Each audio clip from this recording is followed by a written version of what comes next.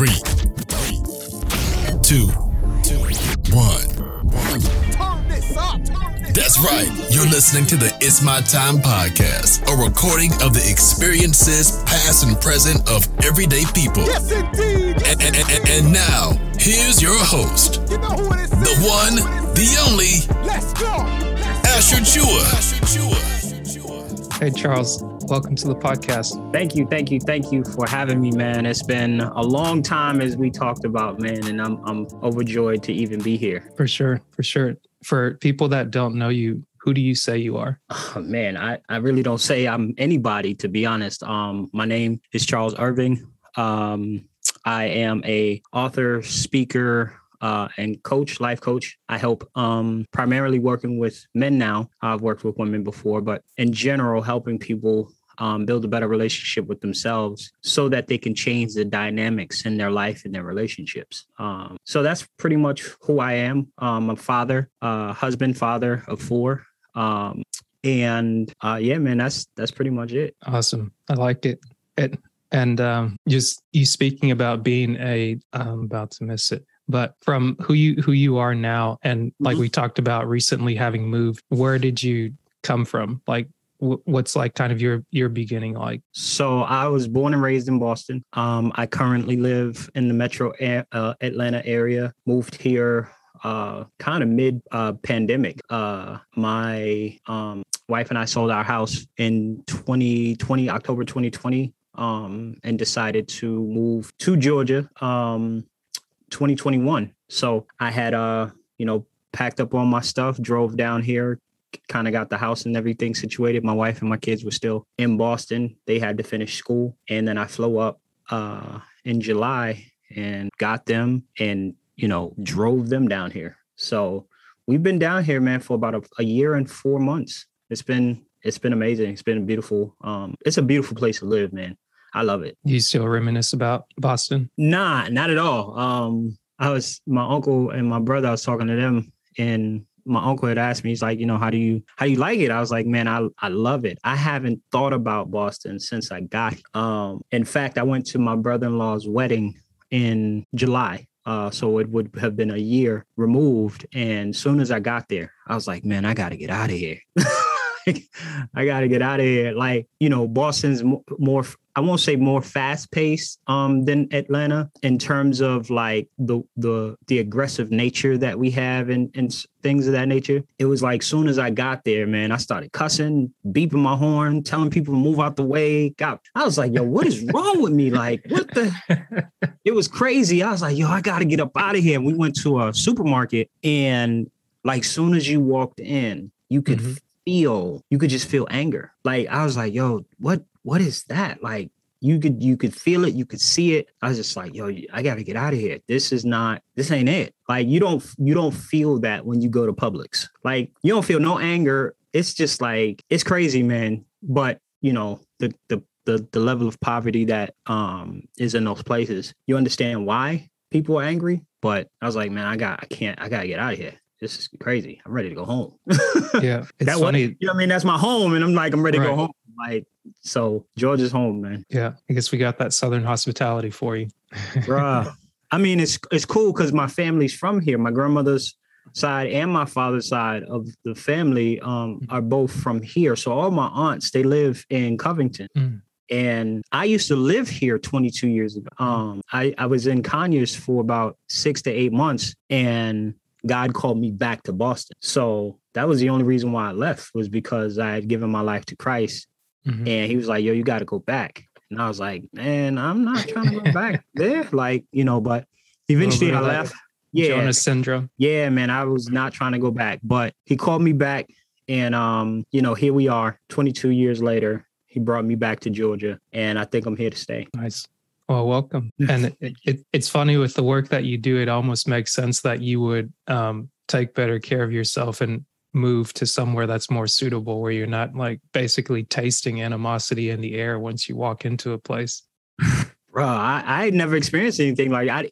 You don't know what you don't know until you are in a different environment. You can't feel it when you're in it. Like, I grew up there. I mean, you might sense like that. These people are upset, but you don't feel the full weight of it until you are in a completely different environment and then go back. And then you're like, whoa, I didn't know it was like this. I didn't know this is where I was living. And this is what I was experiencing this whole time. So, I'm fortunate to have the means and the opportunity to be able to leave. So it's been a blessing, man. It's been a blessing. That's awesome. I guess how's your family come to like Georgia with it being just over a year? Well, I think they really like it. My wife's telling me how, they felt like they were really kind of ready to leave anyways. The only thing that I think they really concerned with is, their friendships. They have friendships that they developed when they were out there. And I think this is the cool thing about technology, because they're still able to be in contact with their friends, although not physically. They can still talk to them on the phone. They can still, FaceTime them and everything. But once they kind of got friendships out here, they were good.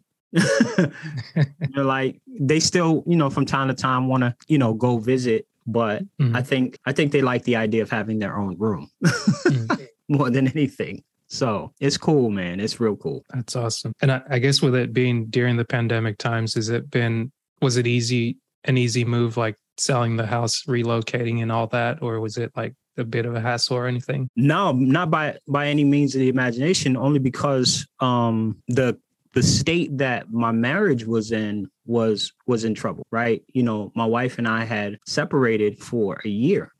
So we were going through physical separation for all of 2020. I think the pandemic hit March of 19. Yeah.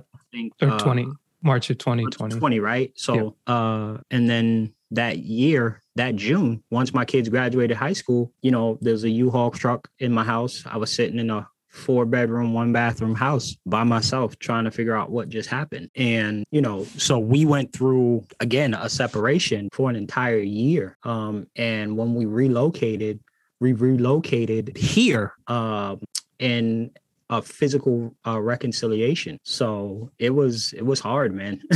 It was hard. Pandemic and all. Yeah. I guess if you don't mind me asking, can you kind of talk through that, like being physically separated for a period of a year, and then like it didn't just happen that like, oh, hey, we're all together now, happy go lucky. Like no. So, when my wife and I were, contemplating separation, it was, I don't really even know where to begin.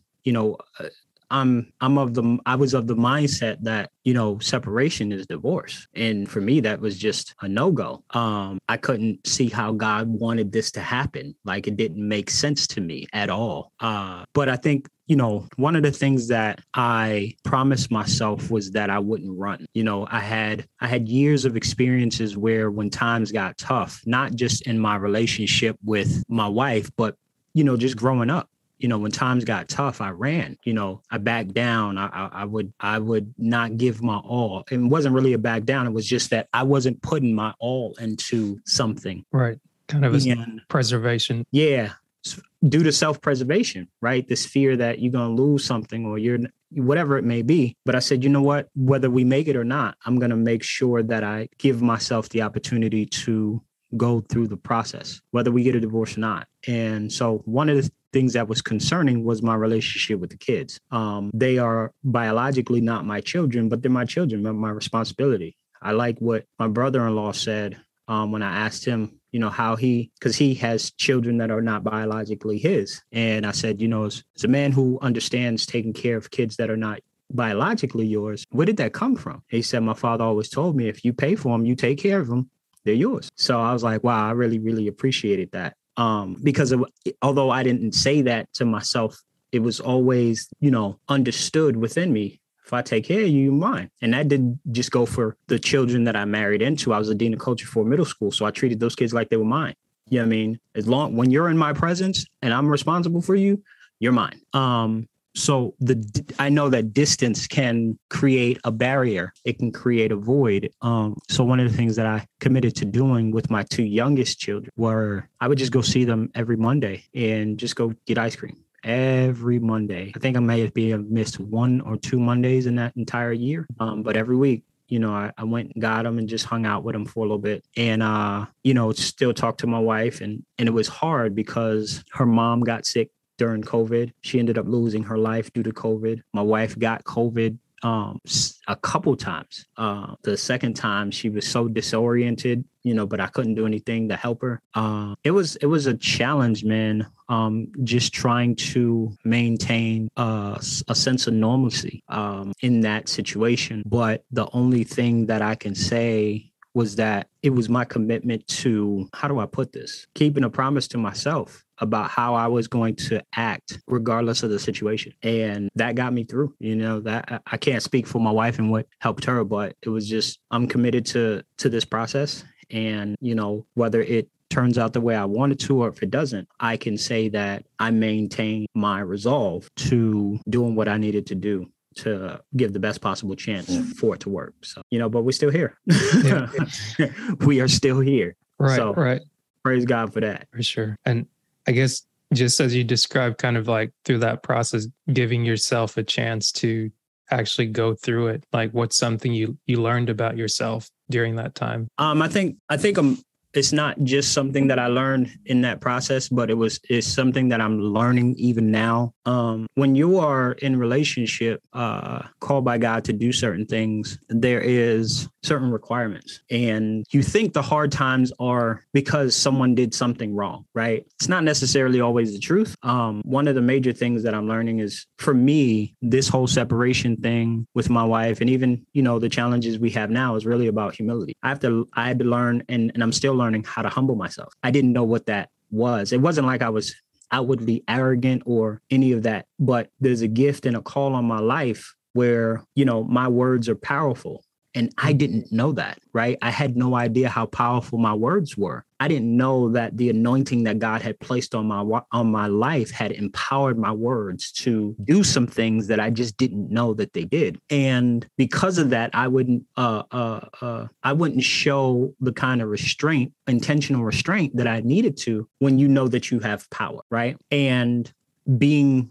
the head of this household, the spiritual leader, I didn't understand the position that I had. And really, and this was, probably within the last couple weeks, kind of looking back and looking at everything, it's really the safest place for me and everybody in this house is for me to intentionally take a lower position. And that's what humility is. Right. I guess, what does that look like? So it's funny because it's something that I have to practice. It's a heart posture, right? And I had was talking about this the other day. I was like, it's okay. Humility or humbling yourself is to take a lower position. You know what it is definition wise, but what does that look like practically? And it was like, well, it can play out in many different ways. One of the things that I know it played out in when I'm driving, right? One of the things that I hate is for somebody to cut in front of me. I don't like people in front of me. And you don't say. Right. And it was like, yo, humble yourself. And I was like, humble myself. Let them go first. And I was like, oh, that's a practical. So I started practicing when people were trying to get in, instead of speeding up so they can get behind me, I would let them go in front of me. It's like, that's a practical way of humbling yourself. And one of the other things that came up was Stephen Covey in his book, 7 Habits of Highly Effective People. He talks about the fourth principle, I think, is seek first to understand, then to be understood. Well, I never got this until, recently. Seeking first to understand is you taking the time to understand someone first, and then, positioning yourself to be understood. But again, it's basically putting them first. The Bible talks about, not thinking more highly of yourself than you ought, considers others' needs before your own. Let them go first. That's hard when you have a poor self-image.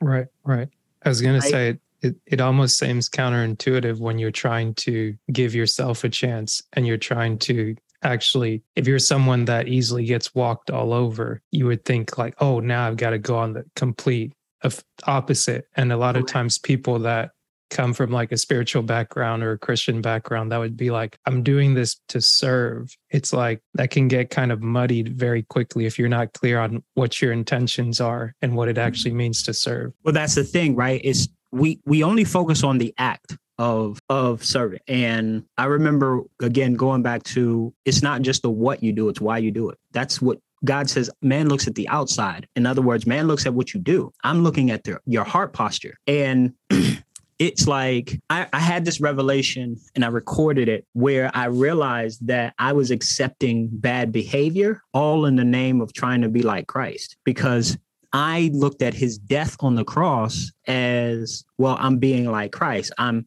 sacrificing. And he was like, yeah, but why did I sacrifice? I wasn't sacrificing just to let somebody walk all over me, right? Someone said, sacrifice is giving up something good for something greater. There was a reason for why I did what I did. And here's the other thing. I only did it once, right? And I didn't understand that the reason why God was able to give his life, there's a part of the Bible where he's on the cross and they say to him, if you're really, God, why don't you come down from this cross? And there's a scripture that says, for he did not consider equality with God something to be grasped, but made himself nothing, taking on the very nature of a servant and became obedient unto death, even death on a cross. And it was like, well, why didn't he get off that cross? He didn't get off the cross because he knew he was God. See, I don't need to prove it to you by getting off this cross. In fact, if I get off this cross, it's a wrap for you. I don't need to prove it. And since I don't need to prove it, I know that I'm God. I can stay on this cross and accept your treatment so that you can have a relationship with the Father. That's the reason why Jesus died. Jesus didn't die necessarily because he loved us. He died because he loved the Father. He wanted to reveal who God really was. That was his only mission. And when I looked at that, it was like, oh, if you know who you are, you don't have to prove it. And because you don't have to prove it, you can accept this behavior. You can act, it's not even accept it. You can take the lower position because the lower position is not going to change who you are. Jesus knew you crucifying me is not going to change the fact that I'm God. So I can stay on this cross. So when it says dying to yourself or picking up your cross, that's hard to do when you don't know that you picking up your cross and following Christ won't change the fact that you are who he says you is. If you can understand that, right? I am who God says I am, then what they do to me won't change that, right? So that's one thing that I learned. The other thing that hit me recently was we have such a desire to be enough that we spend all our time talking about, I'm enough, I'm worthy, so forth and so on. And I remember, so I spent thousands of dollars in a program, over $20,000 in a program, and I didn't really do much with it. And at first I was upset with the person who ran the program. I was like, man, I felt like, I was not necessarily cheated, but it didn't provide what they said it was going to provide. And then it was like, okay, we're not blaming people. That's not what we're doing. So I said, okay, God, why didn't this work? What happened? And he showed me how my desire to be enough kept me from allowing myself to be coached. Why? Because I want to prove that I'm enough. For someone who is enough, right? Who has to be enough, they won't seek out help. Why would you seek out help if you're enough? It's like, oh, okay. And then what I saw, he was like, you have a hard time accepting that you're not enough. That's the problem. And because you can't accept that, you strive to be enough. So you're going to do this on your own. You're going to find it. You're going to find the solution. You've been doing that your whole life. You didn't have it. You figured out a way to get it. But this time it was like he wouldn't allow me to get it. And what did that do? Me not having what I needed or me not being enough. Guess what I did? I went and asked him for help because I couldn't figure out why it wasn't working. But the dope part was as I sat there, Asher, I called you Usher. As I sat there, allowing that truth to take root, I said something that was completely life-changing. I thought about my wife. I thought about all the things that I did, all in the spirit of trying to be enough. Let me take care of this financial challenge. Let me do this for. Let me do that for. All of it was rooted in me trying to be enough, trying to prove that I was enough of a husband, trying to prove I was enough of a good man, trying to prove I was enough as a father. Just everything you're doing is to be enough. Very and as I sat there, and I sat there and I said, oh, wow. It was like the truth hit me. The reason why I'm doing all this is because I'm not enough. But that's the thing. I'm trying to be enough because I won't accept the truth. The truth is I'm not enough. And that's okay. What is that? That was it means, so being enough means that I am in and of myself am able to meet every standard possible. I'm not. I can't. And what ended up happening was this revelation I got was that it wasn't that not being enough, right? Like if you're not enough, you have to, it's not that you're telling yourself that you're not enough. That's not the issue. The issue is that you're not okay with not being enough. But is it about being enough for somebody else or being enough for yourself? Period. Either way. When you're not enough for yourself, you try to derive a sense of being enough for someone else, right?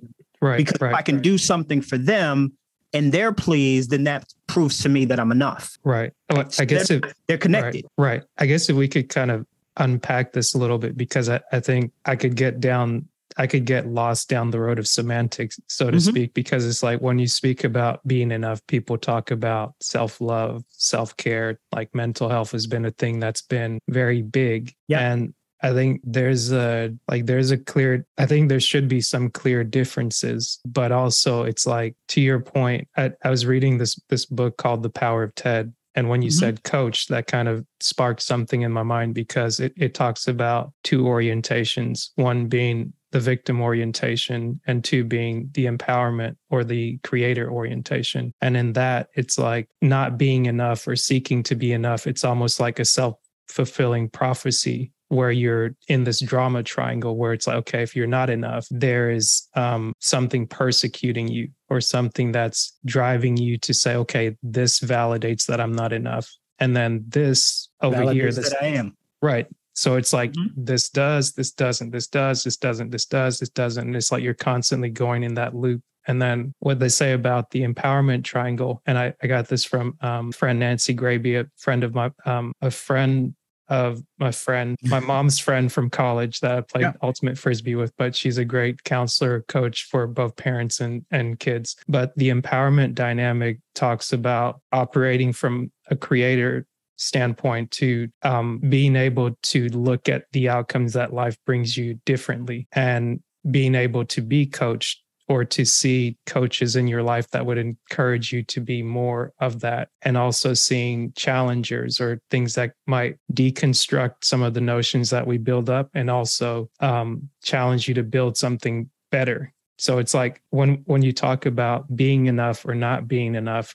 I guess I look at it as back to the question that you asked, like, why are you doing that? Like, what does enough mean? Is it, okay, I've got to be a man, or I've got to be the man? Is it a stature thing? Is it a humility thing? Kind of like we talked about, because a lot of people want to serve or do services. And it takes me back to the No More Mr. Nice Guy book, where it's like people that are quote unquote nice create these covert contracts where it's like, I'm going to do enough of this to where I become enough of that. And then if I do that, I'll get this, but I won't overtly communicate that to anybody. I'll just figure it out in my head. And then somehow or another, it's just going to work out by faith. But that's also, it's like a misuse. Right.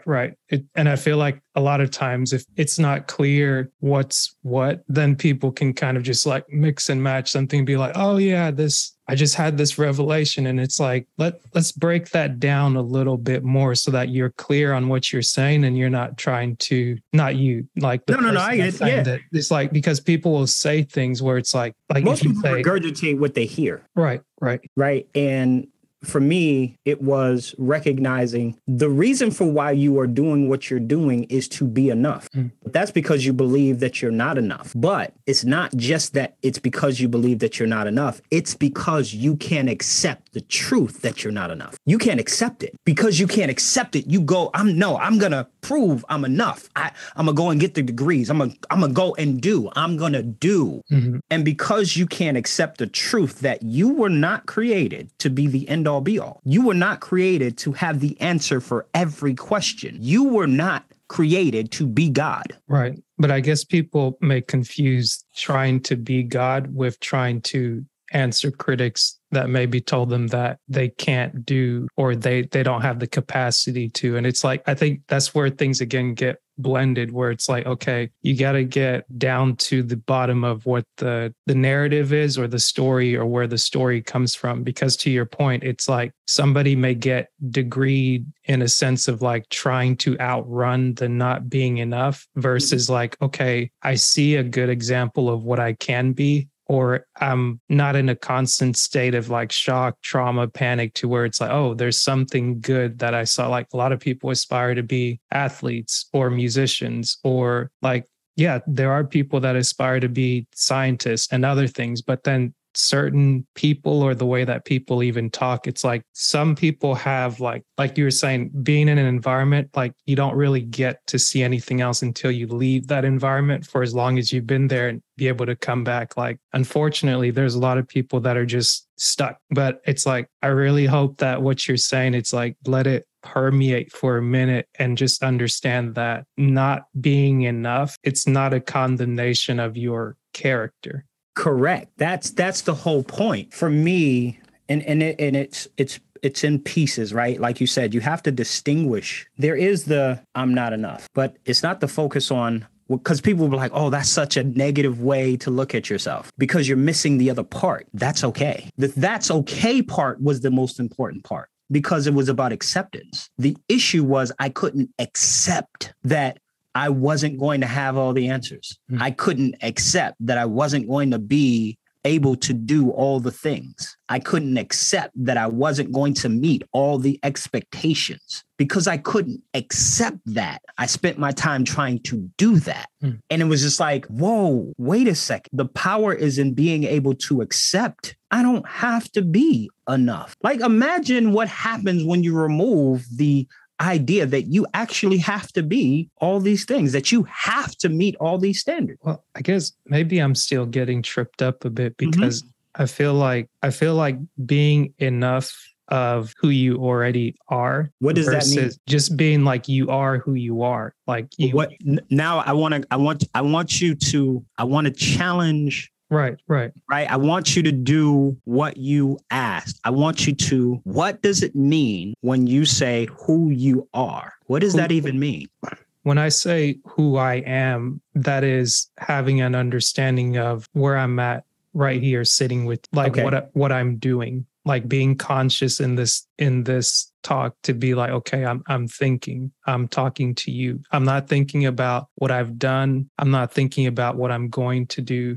I'm not thinking about what right I have to be here. I'm simply operating in this moment. So I'm not considering anything outside of this, and I'm not seeking to provide anything aside from just being in this experience. So what I hear you saying is, and you correct me if I'm wrong, this is what I'm hearing. The way you describe who you are is being able to be present. Yes. Okay. Is being able to practice the art of being present the same as who you are being an identity? I don't understand the question. Ask one more time. So the question, so we have two different, and I'm loving this because it's like, we got to pull this stuff apart. Yeah. When we ask the question, who are you? Right? What's the first thing? People don't say your first name. They say your name. Your title. Or your title. Yeah. Right? These are all characteristics of your identity. So when you say being who you are, and I ask you, what does that mean? And you describe being able to be present.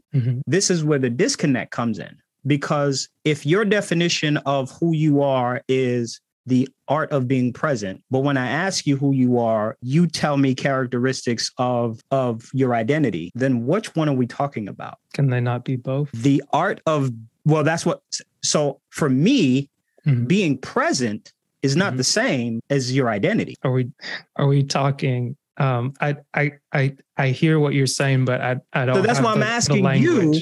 No. That's why I'm asking you. Right. Because for me, being present is something that you do where you have the ability to not think about the past or the future. You can be present in the moment, right? And experience all that you're experiencing. That's what it means to be present. Right. What you do versus what you are. So, right. Like, okay, that's what you can do. But who are you is a different thing. That's talking about your identity. When you look at a license has your height, your weight, your eye color, your hair color. It has descriptions to or characteristics that mark you and separate you from somebody else. True. But I mean, so that's why I'm asking you, what do you mean by that? What do I mean by who am I? Yes. In light of the question that you just asked, and I forgot the question. Oh, you're saying like okay. No, the question I was asking, just to unpack, what does being enough mean, and distinguishing being enough as an individual person, like understanding that outside of anyone else or anything that you do, kind of like you were saying before, it's like that has to be sufficient for you to kind of start to understand who you are, or like what your role is in life. Because if you're constantly trying to prove, and well, I mean, we do perform in a sense. Like if you have a job, you're graded on your performance in order to kind of meet some kind of progression. Like one thing I don't want to do is to kind of throw the baby out with the bathwater. Like that's the point of us kind of asking the question, to say, okay, let's separate what we're saying in a sense, to like, we don't have to agree, but the clarity helps, because it's like when we talk about relationships earlier, a mentor of mine gave me this mantra to kind of remember. And she said that ships come in over a calm sea, like literal ships. Mm-hmm. And like, if you break down the word relationship, it's like, if I'm in relation to you, like how do we relate? Like right now we're relating intellectually, we're relating through conversation, and we're able to have this talk because we're kind of we're in the same headspace. Like if we were frustrated or mad with each other, it's like there wouldn't be that calmness, and it would just be choppy. So for me, I say that to say, when I look at the term enough culturally, I think, or from what I'm understanding, because also me having kind of like that outsider perspective, always kind of looking in, and people talk about like the culture or the this or the that, and it's like I'm trying to understand what that means. It's like it's a series of groupthink. It's a series of expectations, really unrealistic or assumed or fabricated or this, that, and the other. And it's like, I hear what you're saying when you say a lot of the things that we strive for, they can almost, like trying to be the man, you can almost become a victim of that, where it's like, if you're trying to reach a standard and the goal keeps getting moved, like you're trying to run a play, or you're trying to like shoot a basket or hit a target or something, but somebody keeps moving the target. It's like you're never going to get there where someone's constantly moving the target. And I don't think the right answer is to say, okay, well, yes, the right answer is to say, that's not a game I want to play, where someone is constantly moving my targets. That doesn't give me anything to aim at. Because it's like, okay, if you're dealing with someone, or if you're even dealing with yourself and your thoughts, and it's like hot, cold, hot, cold, hot, cold, hot, cold, hot, cold. It's like, at what point do I get to settle in what I'm thinking, and to be like, okay, yes, I don't have to have all the answers. Or, hey, I can be confident that knowing this and working at something, regardless of what it seems to anybody else, like that should be sufficient for what I'm doing right now. I don't need to have like heart palpitations and panic to be like, I don't know the answer to that. But it's like, I do know the answer to how to reach out to you, or like how to talk, in a sense that, okay, if it makes enough sense for a bit, we have a conversation. If it doesn't make sense, it's like, okay, like go through your troubleshooting process, so to speak. But then it's like, if I find myself doing more, like over explaining in a sense, than just being like, I don't know what's going on and I can't figure it out. So maybe I can just stop, breathe, and kind of let go of that for a moment. Mm-hmm. Like if you come back and tap me on the shoulder and be like, hey, what's up? And it's like, oh, hey, like, I don't know, I blacked out or didn't know what was going on, but like now I'm kind of cued back in. Yep. I don't know if I hope I kind of like painted in between what we were saying. Well, it's one of those things where, like you said, you don't want to throw the baby out with the bathwater, right? You don't want to have this confusion where, at least what I'm hearing is, you don't want to have this confusion where it's like, oh, we should just go around telling ourselves that we're not enough. Right. Because right? I feel like when you say being enough, like being enough of what?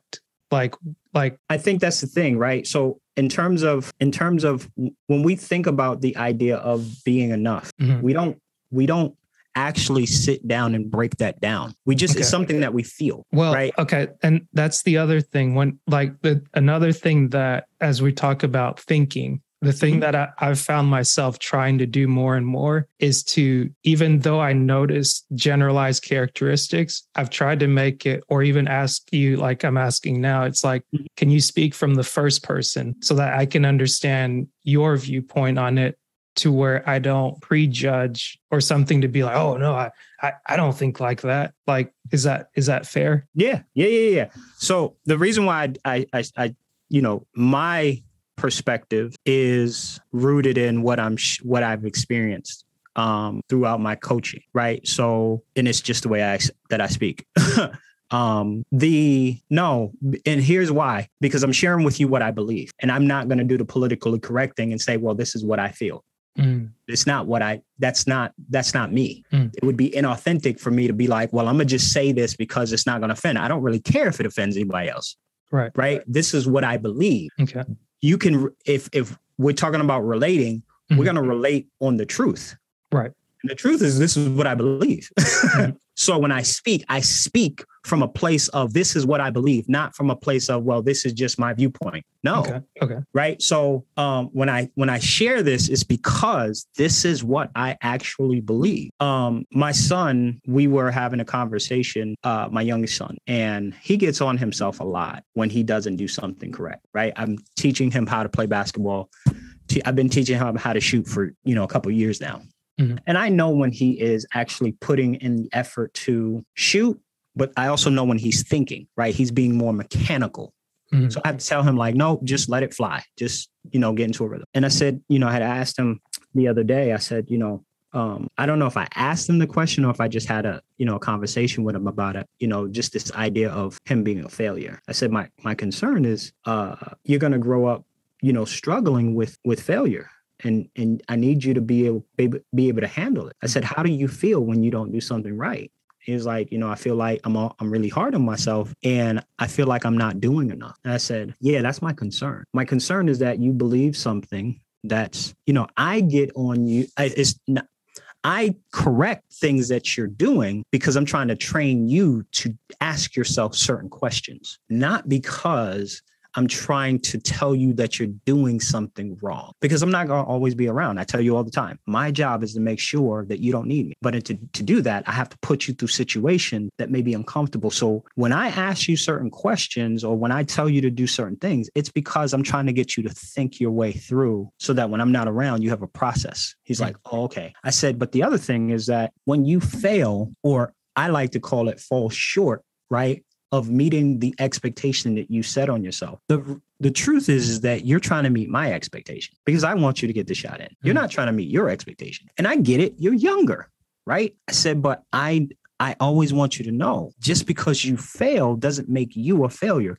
To distinguish it, I use the word fall short, right? Just because you fell short doesn't mean you're a failure. I said, son, there are times you can do everything right and it still doesn't work out. You did everything right and the ball still didn't go in. I said, we're playing outside. All your mechanics were perfect and the ball still didn't go in. Why? Because there are things that you have no control over. You couldn't control the sun being in your eye. You couldn't control the wind blowing at the last second. You can't control that. So there are times where you are going to do something and you did everything right, and it still wasn't enough, because there are things that are outside of your control that play a part in the outcome of a situation, and you can't control that. And you have to be able to be okay with that.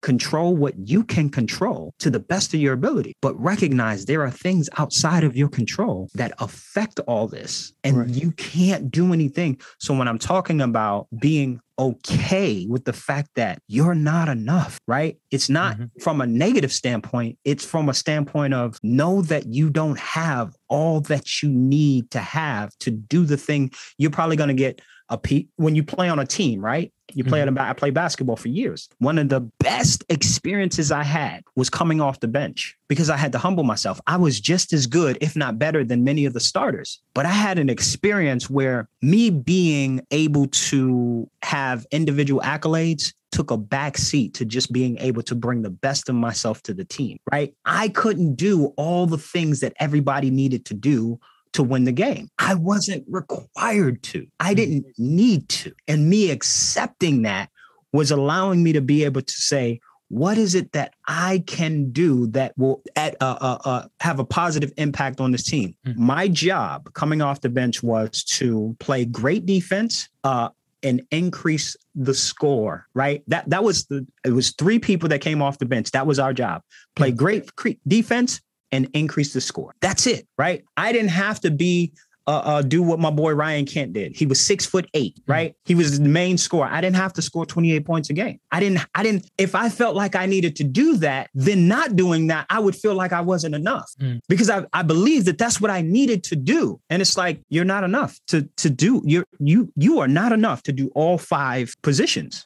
You're not, but that's okay. Because you're not supposed to. Right. Right. It's the acceptance, not from a negative standpoint that you're not enough. It's recognizing that, no, I don't have to be, because that's the whole problem. I'm trying to be all 5 positions by myself. It's like, no, that you don't have to be. You weren't even created to be. And that took, from me, right, it took the weight and the pressure of trying to be enough, because the message that I believe, right, was that to be enough, I had to excel at everything. I had to be, and it was just like I was constantly seeing that I couldn't. Yeah. But the issue was that I believed that I was supposed to. Right. Right. And to your point, before I cut you off and you were saying it's like that is relevant. And it's like, I think I was wrong to cut you off in the sense of like me wanting to hear it in my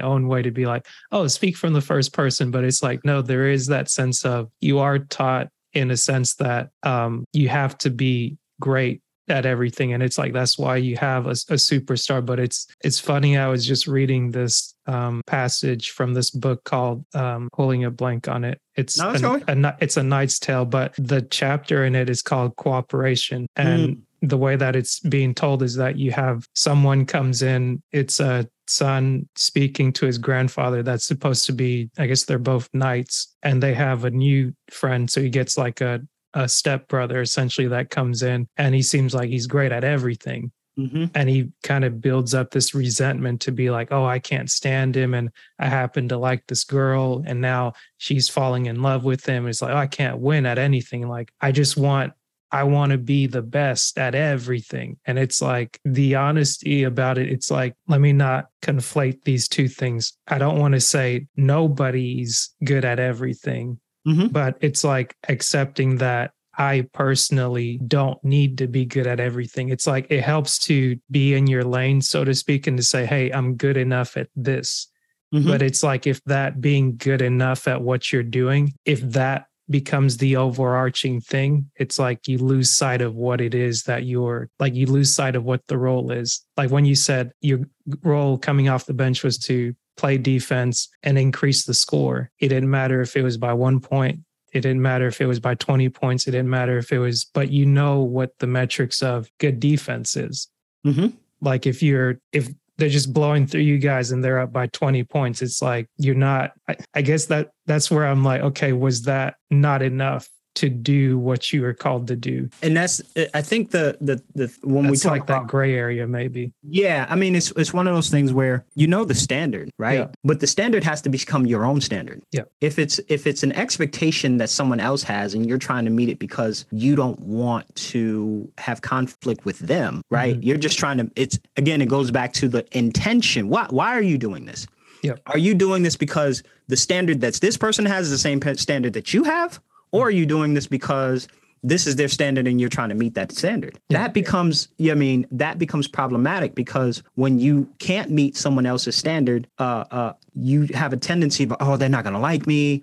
You know, whatever abandonment issues that you have, you know, so forth and so on. The question is for me and how I live my life, you know, and I got away from it. That's a lot of the stuff that happened. It's like, that was the other thing that I learned, right? God showed me, You stop trusting yourself. Mm. You've been doing what you've been doing for 20 years, longer than that. You've been evaluating yourself and coaching and doing all these things since you were 8 years old. Self-awareness has been your thing, self-improvement since you were 8 years old. But you stopped trusting yourself and felt like, well, because this person made more money than you, because they knew exactly how to do. Yeah, they knew how to do it for them, but they didn't know how to apply it in your life. You had to figure it out based on you, right? So it was this understanding of, why are you doing what you're doing? And when I looked at why I was doing it, my motive was not pure. It was, I couldn't do this because I had given so much power to someone else.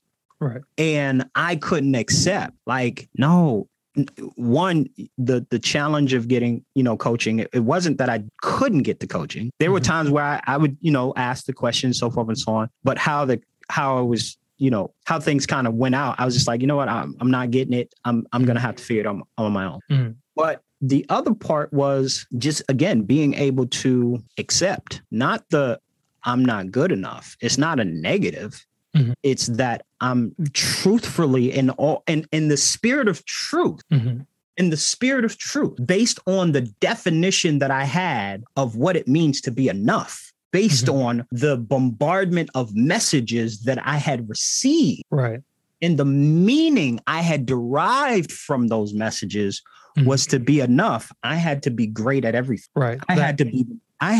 It was the definition that I had. Right. That's what I wanted to distinguish, because I was going to say, I didn't want to play the, like, what is it? We talked about like the victim role, where it's like, it can be liberating.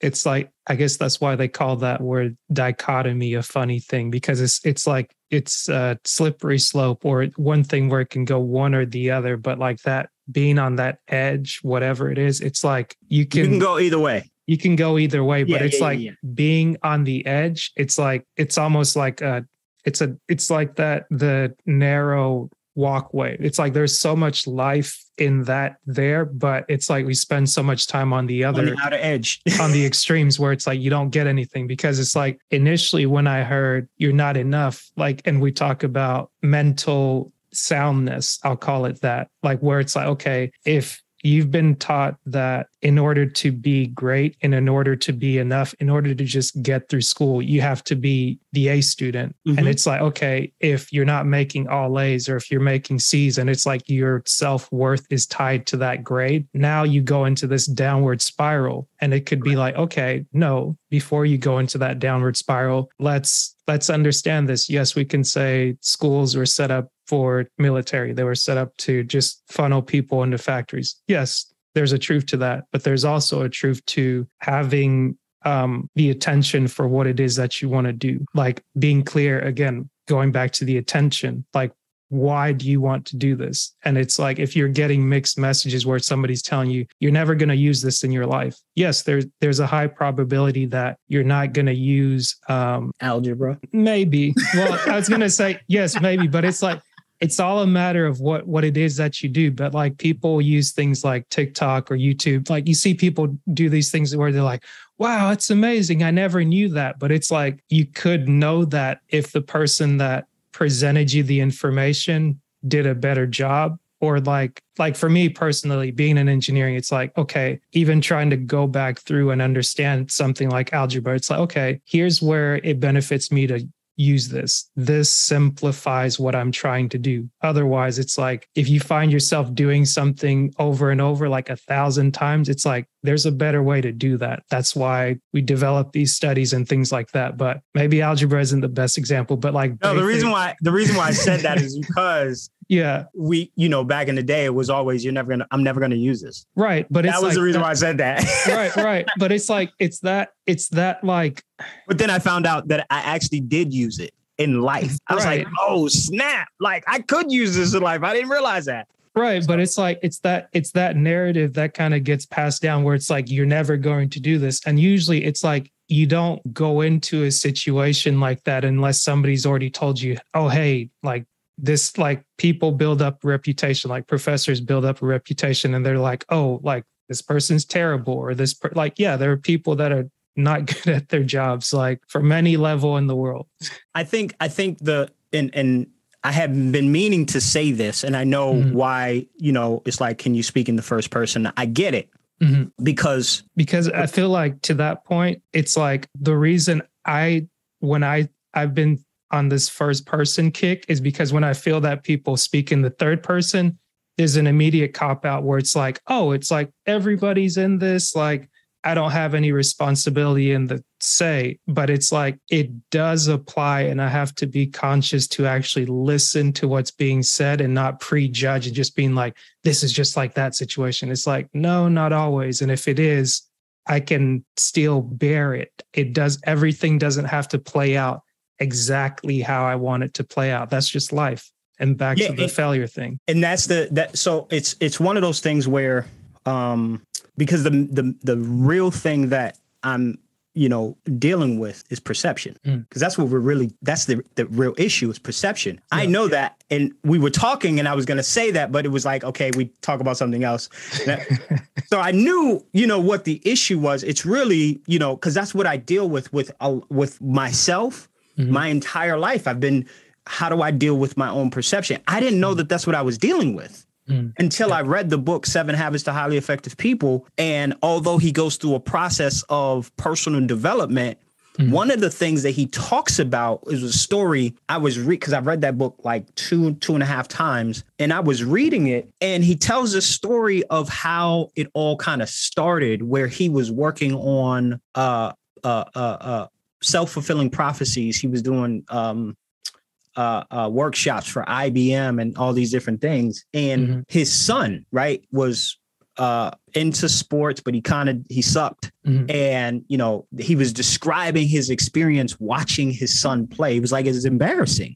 And the kids would be like, not the kids, but other parents would be like, this kid's, sucks, get him out of here, yada, yada, yada. And, Stephen Covey's defending his son. Yeah. And then him and his wife got into a conversation and they started talking about, the work that he was doing with IBM. And they realized that a lot of the stuff that he was talking about with other people, they weren't necessarily applying in their own lives. And they started to realize that the perception they had of their son wasn't because of their son. It was because of the perception they had of themselves. Right. They were more concerned about being considered good parents and trying to get that identity out of the behavior of their child. So if my son does well, then that means I'm a good parent. Yep.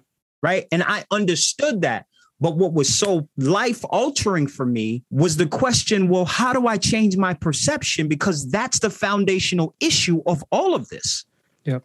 It's the issue for my character. It's the issue for my relationships. It's the issues for why I couldn't keep a job for longer than 9 months. Like this thing about perception, right? And, people will use the word perception. He uses the word paradigm. And I studied these 3 words and I found that they work interchangeably together, but they're three different things. Your perspective is your point of view, right? So I look at it from the standpoint, if this camera wasn't showing the background, right? The only thing that I could see is what's in front of me, right? The perspective that this camera shows is what's behind me, but you can't see anything that's in front of me. I got this plaque on my wall, and it's a scripture from Jeremiah 1:9 that says, be strong and courageous. Do not be afraid of discord or discouraged, for the Lord your God is with you. He will be with you wherever you go. I have that. You can't see that. The lens only shows you the perspective that's in behind me. That's all you can see. So if I was to ask you to describe what you see, you would describe all that you see. These are the things that would be important. Right. That's what a perspective does. It highlights what's important to you, right? A paradigm is the way I describe it is the lens through which you see. We both wear glasses, right? So we're not seeing actually through only our eyes. We're seeing through the lens of these glasses. Well, that represents your life experience, right? We see our present through our past life experiences, right? That's the lens through which we use to make sense of our current world. Prime example, when me and my ex-wife, on my second marriage, Well, me and my ex-wife, when we were together, I found out that she was messing with someone, right? And the way I found out was after she kind of left the house or whatever, and we were still trying to figure out whether or not we were going to get back together. I ended up, she had left her old phone at my house. And God was like, you need to look in that phone. I'm like, I'm not looking in that phone. Like, that's like somebody going through my journal. Like, no. He's like, look. He told me 3 times. And then was like, no, I said, look into the phone. I look into the phone because I'm still struggling with whether or not I'm going to go back to her. When I look in the phone, I see text messages from her and 2 other dudes for a year and a half, talking about our marriage, talking about how she's going to sleep with them, all these different things, disrespecting all kinds of stuff. And I'm like, yo, what? I'm crazy. So here's the thing. Yeah. Years later, I get remarried. My wife, right? When she's on her phone, I get anxiety and I can't figure out where it's coming from. I'm like, what is that? I don't get anxiety. What is that? Through prayer and self-reflection, I realized when my wife grabbed her phone, my mind would start thinking about who she might be texting. But that came from my experience with my ex-wife. Right. When I saw that, I was like, oh, wow. You see your current experience through the lens of your past.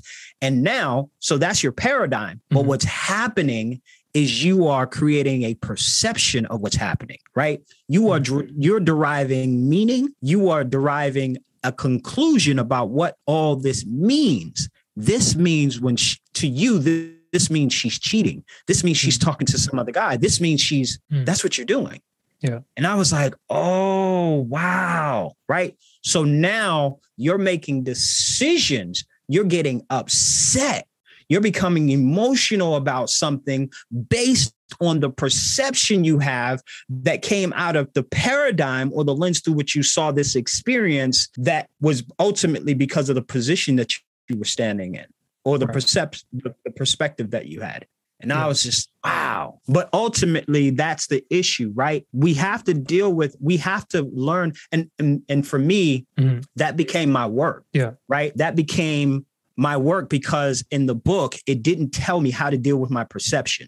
And I was like, that's what I need. So I spent years, you know what I mean? I had been dealing with perception for a long time. In my journal, so forth and so on. But if you have my book, it deals with a lot. I'm dealing with my own perception, my perception of others, and primarily my perception of self that was causing my perception of other people. So at the foundation of what I do, it's shifting perception by helping people build a better relationship with themselves, again, so that they can change the dynamic of their life and their relationship. I like that. You brought me back to the start because as soon as you said it, I was like, I don't know why that went over my head. I was looking at you right here and I was like, it's going to come back. It's going to come back. And the point that you make about helping people as you're helping yourself to shift the perspective of the relationship you have with yourself, I think that, to your point, is very key because, like you said, having a perspective is just what you see. It's like what's right in front of you, what you're aware of, what you're not aware of. It could also be a perspective, but it's like, but to your point, dealing with the perception is, I feel that's how you can dealing with the perspective, getting them mixed up. Perspective, yes. Paradigm, perception. Yes. I feel like having the ability to deal with all 3, but even just focusing on one that helps you address what it is that you might be dealing with that's past, present, or like future that you could be making up. And it's like the ability to actually address it when it comes up instead of like not dealing with it. It's like it could create, like they say, it's like, I think Tim says this, words create worlds. Yep. And it's like based Tim on how stole that from me.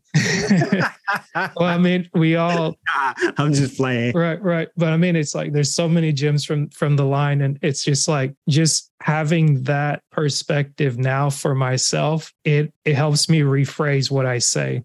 It helps me be conscious of my words. And like sometimes I might joke with somebody, but I've come to understand that like somebody else may not understand what I'm saying. So it's like, if I say it doesn't make sense, don't harp on it. So it's like, yeah, I'm learning to move on and not try to get somebody to understand what I understand or get them to see it from my viewpoint, because it's like very much like us being able to just see what's behind us. It's actually a benefit, because it's like, for me, there's just a wall back here. But like for you, I could see like, well, it might be a wall too. I thought that was an opening back there where the picture is, but I was going to say it helps sharing your perspective with people that you can trust, because then like they can vice versa, like let you know what's going on behind you. And it's like, Correct. if you're in the right mind frame, you can actually accept that. And I think that, like, to your point, being able to do that for yourself and showing people how they can deal with their perception, or like better understanding their perception, is you being that coach to help someone see, hey, this is actually what's going on around you. It might just be you're in this environment and you're not considering like the broader world at large. Like you have so many more options. Yeah. And I think that's, the piece around perception is one of the things that we talk about, but we don't really understand, right? We use these words interchangeable. We'll say perspective. We'll say, it's just your perspective. The even our experience with the, the request that you had made to speak in the first person, so forth and so on. That experience, right, is a vital part of me coming to an understanding of who I am, right? So who I am is someone who speaks from a place of truly believing what he says. So when you made that request, right, I was still processing what you were asking me, but it was like, oh, he wants me to kind of like, no, can you at least like speak for yourself? Like, you know what I mean? And not, well, no, I guess it was that, but at the same time, it wasn't to say that what you're saying doesn't apply at large, but I was saying like speak to it in the first person to make it more emphatic, because it's like sometimes I might overthink this to be like, how does somebody else hear this? And to be like, oh, okay, like it's up to them. Like if somebody misunderstands this, oh, that's on them. But it's like sometimes it's not on someone else. And it's like sometimes right or wrong, I think I do have some sort of responsibility in trying to the best of my ability to kind of draw a framework to this is where we're at. Because it's like, if that's not drawn, and like, I can't count how many times this has happened where it's like somebody will start talking to me and them just seeing my face and just being like, oh, you're a black man. Like you and I don't have the same lives, or you and I do have the same lives. And I'm like, we don't. And it's like the fact that you're just making this generalized assumption. I'm like, it's not that I'm trying to get the other person in trouble. I'm saying, tell me exactly what you want to tell me from like your first name. That way it's understood that this is a two-person conversation, and that when someone else is able to see, oh, two people are allowed to have a conversation. I don't always have to have a conversation with the world at large. Correct. It's like you actually do have a conversation with the world at large when you just bring it to this, like two people talking, because then it's like you see people and you see yourself in other people. But like the fact that you can continue to see yourself, you don't have to get lost in it. And I think that's what happens when I was going to leave this alone, but it's like, in a sense, that's what I feel like happens when, like going back to what we learned in school, we played like the pronoun game. And it's like I don't want to misstate something because I'm trying to be correct or just to sound popular. I'm saying like the reason I would say you, yours, me, he, them, we, they, like there's a reason words have meanings. And like to the point, like you said, perspective, paradigm, and perception, we came up with 3 words for a reason. It wasn't just to interchange them. Yes, it's great. It's great alliteration, but it's like they are different things. Define words for reasons. And yes, we can relook at them, revisit them, we create new words. It's like it's a beautiful thing to like just be able to flow with it. But like you might hear this like when people are freestyling, for instance, when it's like, I'm no freestyler, but it's a beautiful thing to hear when someone says something. But then when you can like sit down and if you were actually to like write out what they said, or you see people break down people's lyrics and you're like, oh, I didn't know that. Right, I didn't know all that. I'm not subscribing to all that. It's like, it's that, again, like the way that it sound together. Right, but when you thought about what it meant, you were like, wait, that's not what I ascribe to. Or you're like, you could be like, oh, that's whack. Like the person they were just putting words together. It's like blah blah blah blah blah blah blah blah blah. It's like the cadence was like catchy, but it's like, what did they really say? And that's like, you look at other things, you're like, wow, like somebody really put pen to paper, or they put thought and intention into something to say this. And it's like those words still ring true because it's like there's like a clear intent with it. And I feel like the reason I brought up the third person, first person thing, it's like, I think a lot has gotten lost in the sauce, so to speak, because it's like people would just be like, oh yeah, everybody does this. And it's like, no, like, let's not pretend everybody does. It's like, yes, we're an interconnected world. Like everybody wants to get along, to like go along to get along. But it's like, no, it helps to have those like conflicts. It helps to have like disagreement. It helps to have challenges. And even like when you just said like, it's okay to understand you're not enough. I was like, what does that mean? I'm struggling with that. Like I can tell. I'm like, I'm struggling with that. And I was like, do I I can see it. Let me switch the camera. It's like, don't look at my face. No, but it's like, bring it back. That's the beauty of it, right? It was the beauty of it is that I know that people were going to have a hard time with this because the culture says, no, you're supposed to be enough. But then Right.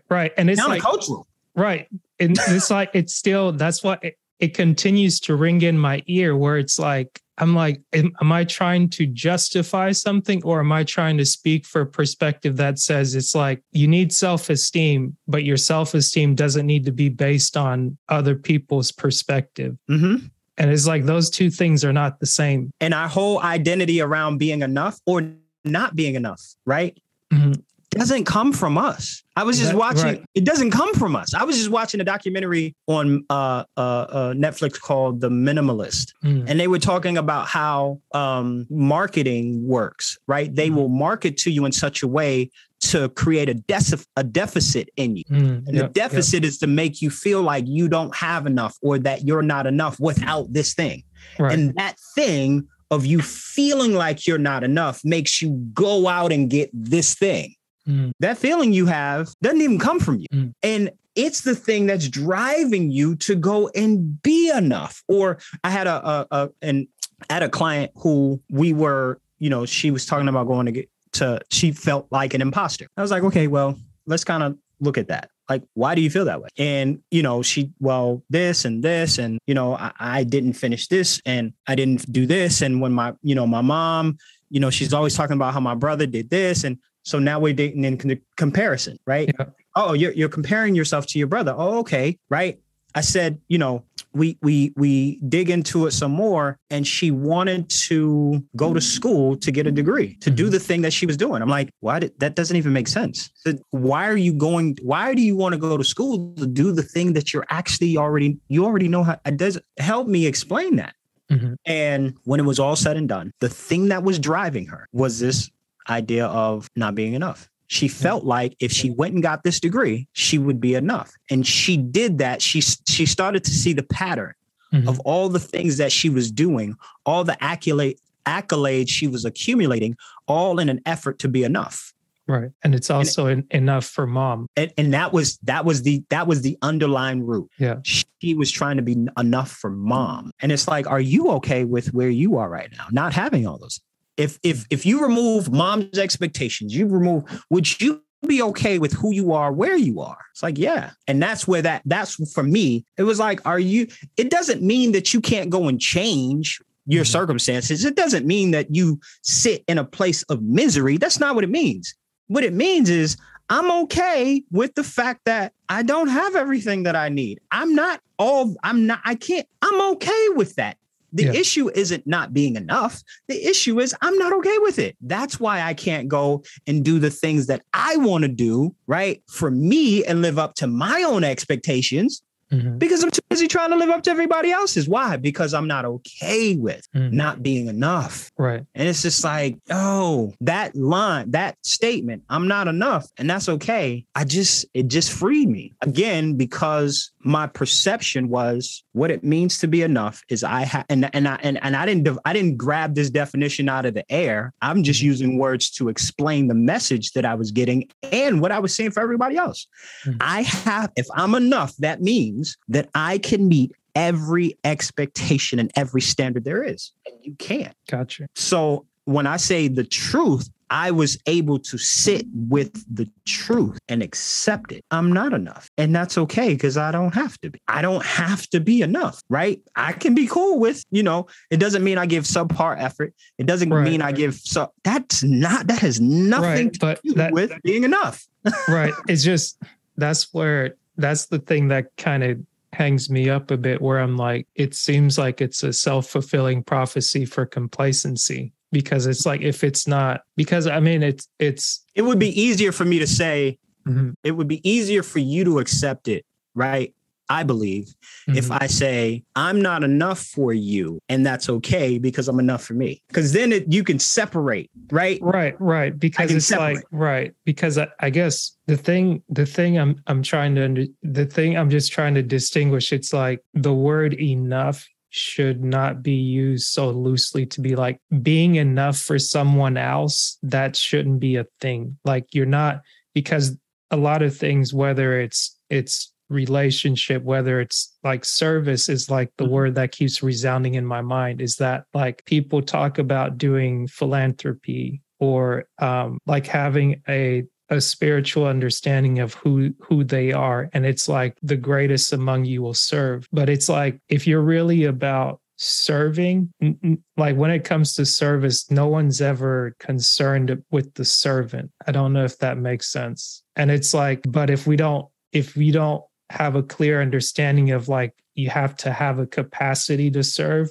in order to not need to be validated by the service you're providing, then you don't conflate my enough, my self-worth, my whatever I think this is, like my soundness is tied in direct relationship to what I can do, what I can provide, what I can give. So it's like, that's where I'm like, I hear what you're saying. And although like my face may say differently, it's like, I have to be okay with not having to have my way. Well, we also have to remember, I have to articulate it based on my experience. Right.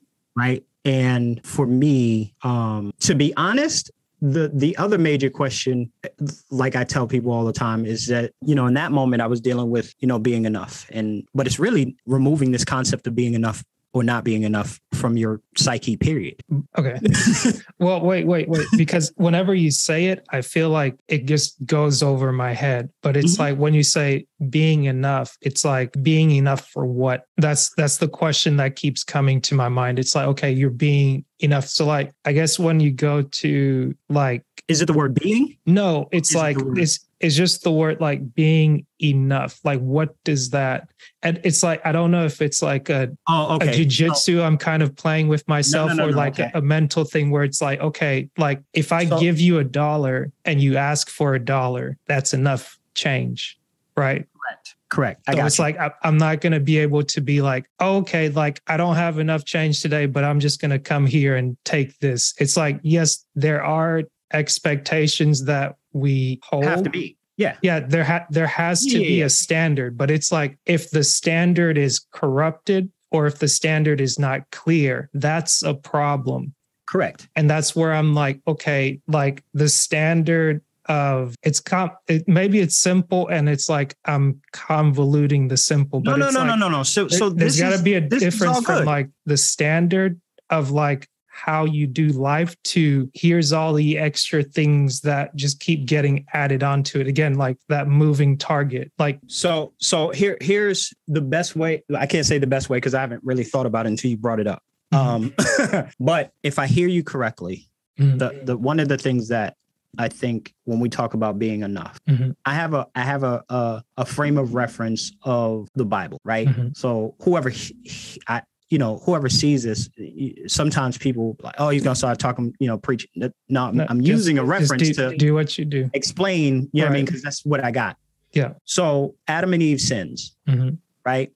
God asked Adam, or he asked the man, where are you? Adam says, I was afraid because I was naked, so I hid, right? Why would you hide? Because he believed he was going to be rejected by God because he didn't meet the standard. And the standard was, don't eat of this tree. So because he didn't meet the standard, he believed he was going to be rejected. What happens when we don't meet standards is we get rejected, and we fear that. Right. And that's the thing that when we talk about the young lady, right, and you were able to point out she's not enough for her mom because what she was experiencing from her mom her whole life was rejection. Okay, right. That was her perception of her experience, because whenever someone was talked about that was good, it was her brother.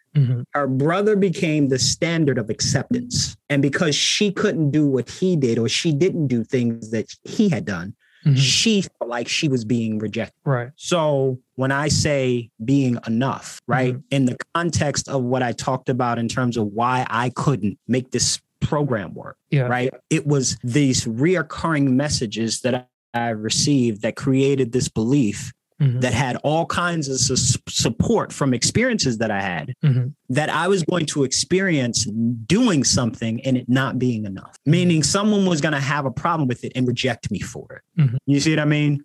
Right. And in that sense, it was, you are not okay with the fact that you're not enough. And that's what's driving you to do all these things. Right. It's this, you know what I mean? So I hope that gives clarity.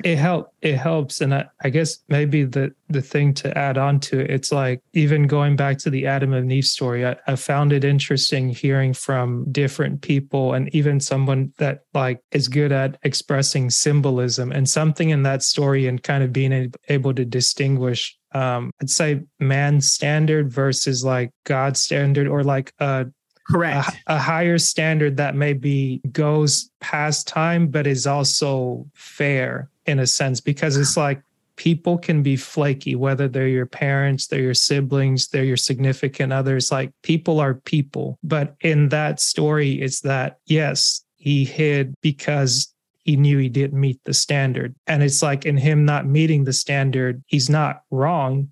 He did get kicked out, because it's like, you were asked not to do this, you did it anyways, and you tried to cover up. But it's like, I'll just leave that there. I don't want to go too deep in that, because I may not be able to work through that.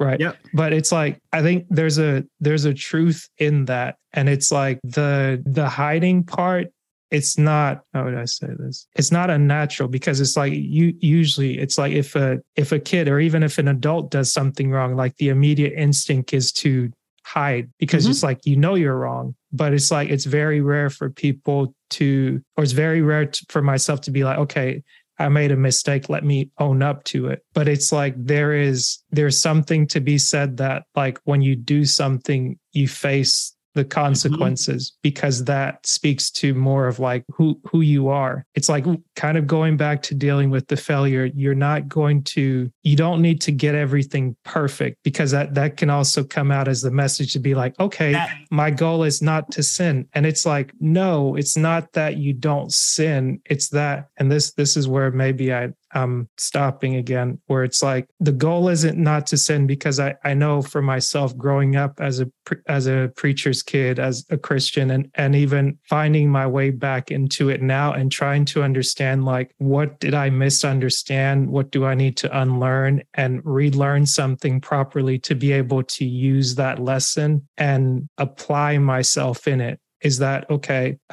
If there's a standard that you don't meet, when I don't meet it, the best thing to do is not to run and hide. The best thing I can probably do is to face it. It's not going to be pleasant, because I know I wasn't right, but it's like better for me to like own up to it rather than try to cover that thing up. And it's like, it's simple, but it's harder. It's harder done than said, because it's like, you have to deal with the consequences that come. And then again, when you're talking about your client and dealing with, okay, mom may have this perspective, or she may have this is the best child, or it might even be a misunderstanding where it's like, oh, Right. And going back to the perception thing, it's like instead of addressing it head on, like you might not feel as powerful being a 10-year-old child or 15-year-old child, and you constantly have to hear this programming. But even like as I speak to my parents now, present day, I'm starting to address those little things that parents say, where it's like they say things that are supposed to be encouraging. But if I'm not receiving it as that, going back to the mechanics that you're talking about, learning how to talk through them, I'm learning how to address the conflict to say, hey, this is a boundary I'm putting up. Like, I'm not going to take your words in this conversation, take them home with me and deliberate about like,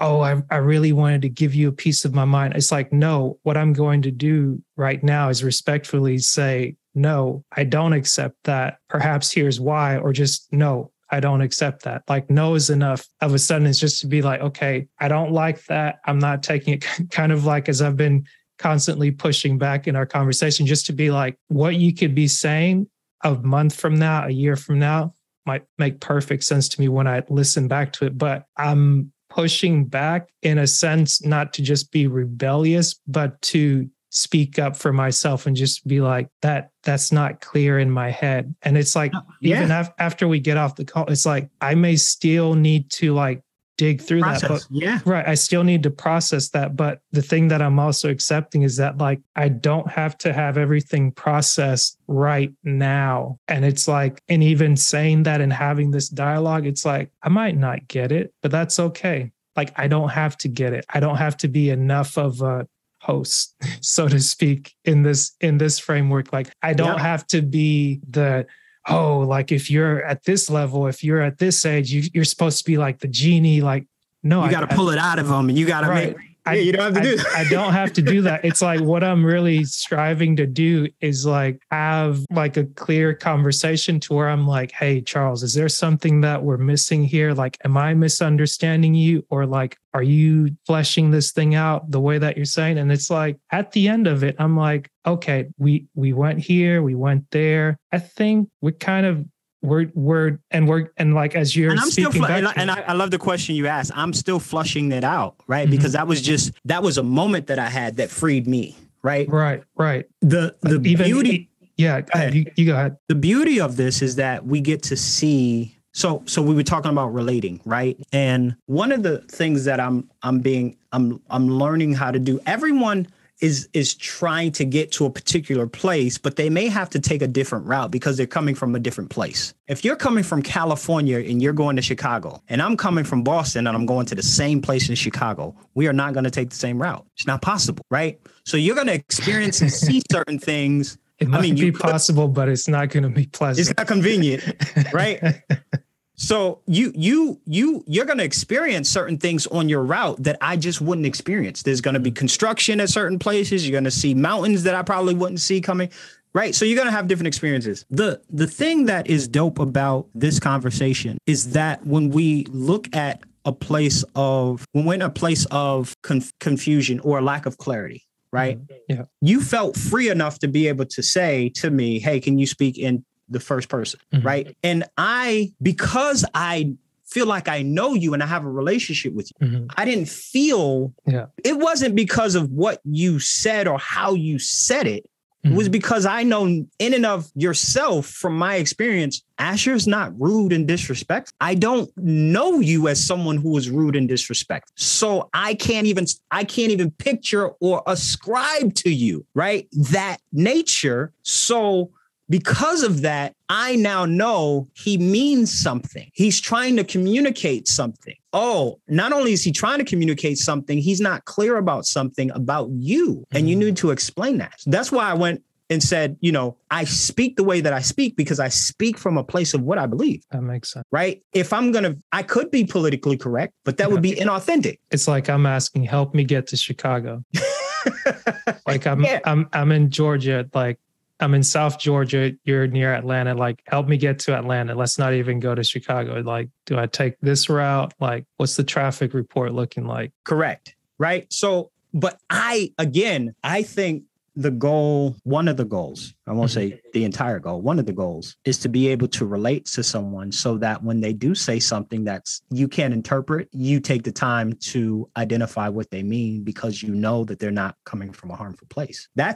Because if I know that you're naturally, that's not even, he's not trying to be offensive or whatever, then I'm going to relate to you differently than if I think that that's who you are, right? It's just because of the relationship, the perception is depending on the type of relationship you have, the perception is going to be one thing versus another thing in regards to what you say. So, being able to have this discord, this discussion, and being able to hear the questions that you're asking, being able to hear how would someone, because I've never really shared this with anyone else. I think I shared it with my uncle once, like yesterday. But this is a new, when you ask me, what have I learned? These are new things that I'm learning as I'm looking back and I'm realizing like, humility plays a major part in how you got to practice that. And it's like, well, how does that look practically? You need to let people go in front of you drive it. That's a practical, right? And then being able to seek first to understand what is this person saying? That right there is hard. Because I want to be understood. If I feel like no one ever takes the time to understand me, I'm the one who's always asking the questions, then I'm going to, like you said, earlier, you're going to be like, nah, I'm gonna make sure everybody understands me. Why are you doing that? Because you are coming from a place that nobody understands you. And now you're like, no, I'm not taking this anymore. It's like, no, like this is about growing up. This is about being mature, right? What is this person really saying? And it's hard to do that when you have a problem. Yeah. When you're married to someone and you got a problem with them, you don't want to hear what they got. I don't care what you have to say. Like, you need to understand me. I'm the one who feeling violated. Can you put that to the side and be effective? Because you're talking about having a relationship. The before you can get to the ship, you got to relate, right? Can you relate? That's the and you can't relate if you are constantly concerned with what you want rather than what's best for the team. You got to humble yourself. And I struggle with that because I feel like, but I do all the things. Right. I'm doing these things. Yeah. But your heart posture is not from a place of humility because you are striving to be the man. You're striving to be enough. You're trying to prove that you are enough.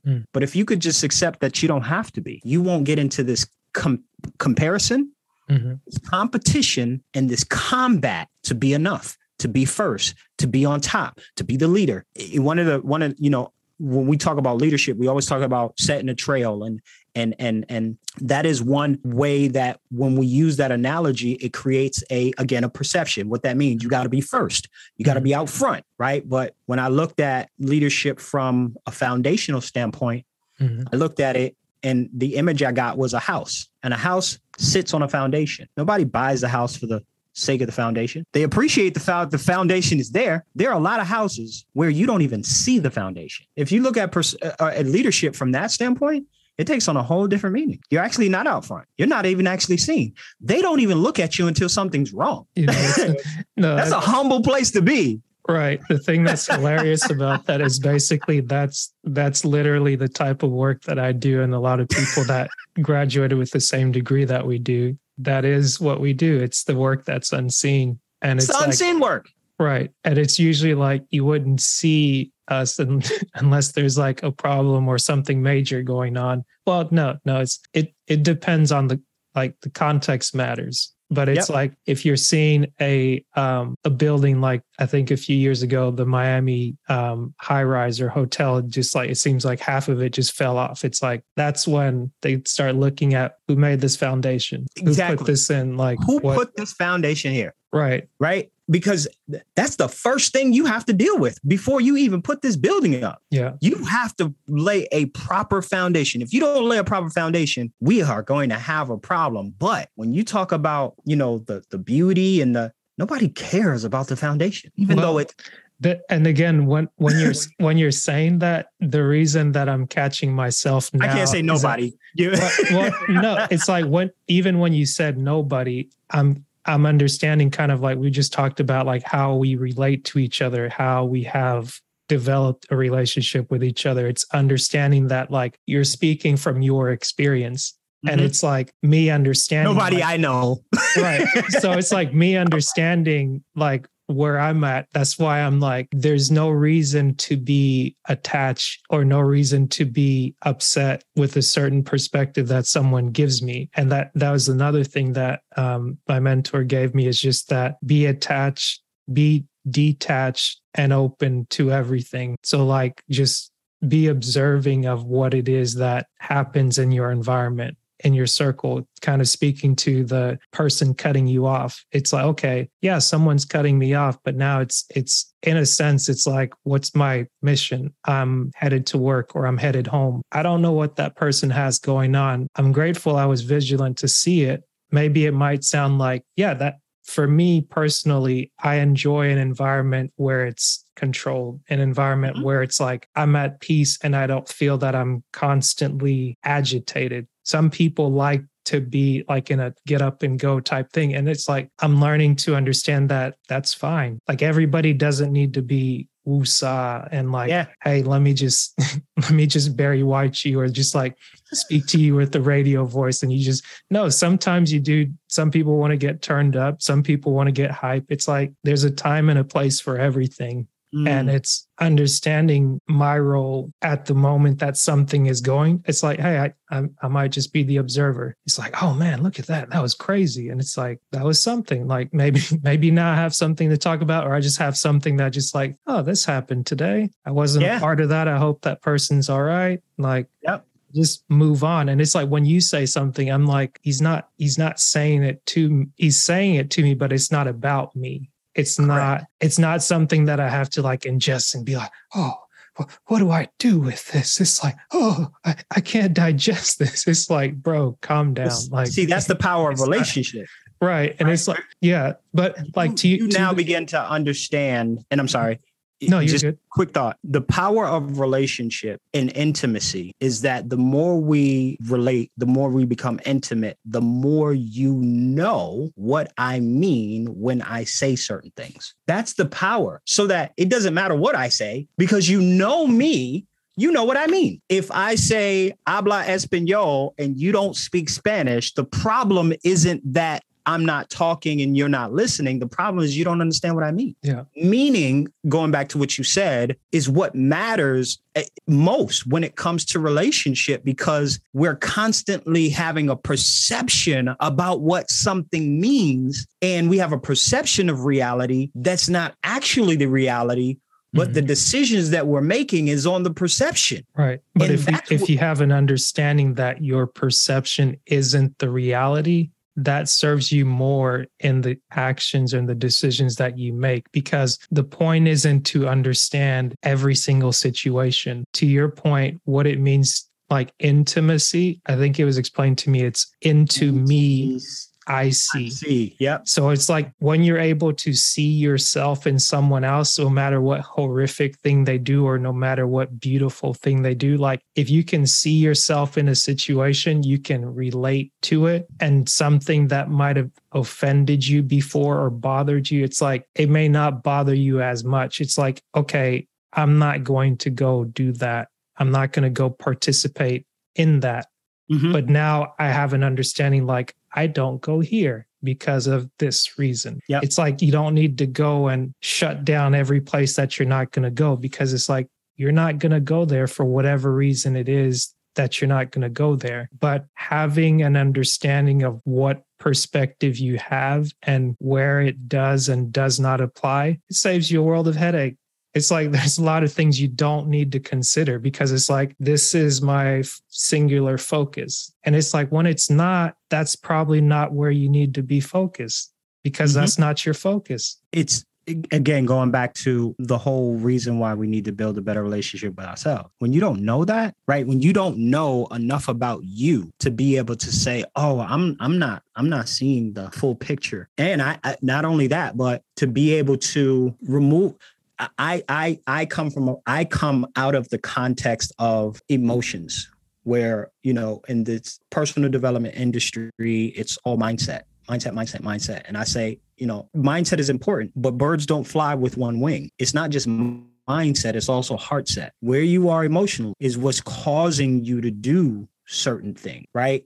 I didn't realize this till recently. Oftentimes your emotions cause you to act. Your thinking is what causes you not to, right? You want to do this. You feel this thing like I'm about to go do this. And then when you think about it, the actual aspect of processing keeps you from acting on what you feel, right? And being able to not navigate, but pull these things apart and see the inner workings. How is that? The beautiful thing for me is being able to stop, knowing that there are times when I miss information. You know that about yourself. And because you know that about yourself, you can stop and say, okay, what did I miss? I'm upset about something. But usually when I get upset about something will come out where it was, I missed some particular information. Now I'm armed with changing my behavior with, you know what? Let me first ask myself if I missed something. Let me go back and say, okay, you said this. And when you said this, I heard this. Is that what you meant? Right? Why? Because I know myself. I know that I can miss I process information really quick, but because I process information really quick, I can miss some information. And it's like, this is the power of building a better relationship with you.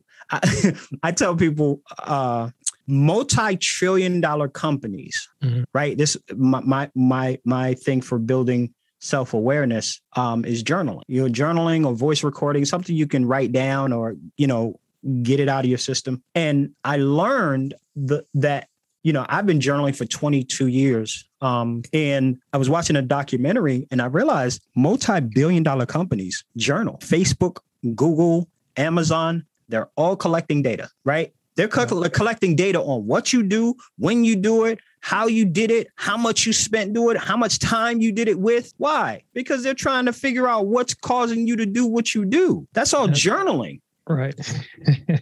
Right. So I'm like, I hadn't put those two things together. They're journaling. Right. So I'm like, yo, if multi-trillion-dollar companies spend billions of dollars to journal about you, to know you better than anything, shouldn't you spend some time knowing yourself? Like if you're armed with knowing why you do what you do, you are more empowered and equipped to keep from being influenced by all these messages you're getting. So, and it's not a bad thing, but when we're gonna go back to when you asked to use the first person, that's the equivalent of I could have felt pressured. Well, let me, out of respect. No, it's not even about standing your ground. It's about explain to him why you do what you do. Because if you change why you're doing what you're doing, you're not changing because you believe it's the right thing to do. You're changing because someone pressured you, because he asked you to do something. In that moment, and you forgot why you do what you do. It's like, no, the reason why you do that is because you speak from a place of like, this is what I believe. Right. Well, and the point I'm making is that is this. Oftentimes people fold under pressure because they don't know why they're doing what they're doing. True. And oftentimes people also react under pressure because they don't allow themselves to take that time like you did and say, like, let me pause, like, let me think about this. And not let my emotion drive me all the way to just do a thing. And also that, like you brought up trillion-dollar companies, and the funny thing about it, like being introduced to like paradigms and seeing like your paradigms drive actions, which drive results, which create emotions, which kind of reinforce the paradigms that we keep. It's a big circle. Right. It's like the only way that you can interrupt that is to consider from the paradigm you currently have, like kind of going the reverse. Like I might have mixed up the emotion and the results, but it's like, okay, if you know you're getting a certain result and that hasn't been serving you to this point, the best thing you could probably do is just say, okay, what would it be like to get something else? And even if you don't know what something else would be, it's like, okay, what would it be like to not get what I have been getting? Like, what would that make me feel emotionally? Like, what would that actually drive out of me? And like, what would I have to actually physically do that I would be willing to do or mentally do that I would not only that I can do it, but I'm willing to do it and that I would actually follow through and do it. And then how would that change the story that will be my past tomorrow? And it's like, that's not a a simple process to say, but I bring that up to say like that's what they call it's like the 1%. Like 1% of people actually think, and it's like another 1% think about the people that think, or they maybe consider it or flirt with it, and then the other 98% of the world kind of just ebbs and flows with what happens, what they feel. Yeah. And it's like it's not uncommon. It's just it's kind of how would we say, it's like the world, it's the way things have been and the way they continue to be. But I do see, whether the numbers line up or not, through something like a podcast, I do see concerted efforts of people taking the time, even like pandemic induced or pre-pandemic or post-pandemic. It's like there does seem to be a concerted effort of people being conscious to say, okay, what is the outcome that I want? Maybe they are seeking a fulfillment in a sense of like, okay, if I have this, I'll be enough. But then you do have people that are successful, or in the sense that like they said they wanted to do something and they met that goal. And then they've continued to work towards, or work, like if I'm doing vertical, like you're climbing a ladder, if you're just walking a field horizontally. But it's like, I see people learning to broaden their horizons, and it's also helping me to broaden my horizon, like you were saying, and being able to journal and collect data on yourself and really have relationship and conversations where you can interact with other people and you get to like compare experiences. And then it's like, okay, like, does this conversation validate what I'm doing? Like, is it meaningful? Is the path that I'm on still worthwhile? If so, like, okay, I'm just going to go on about my day, but I'm going to go about my day with an intention that what I'm doing has meaning to it.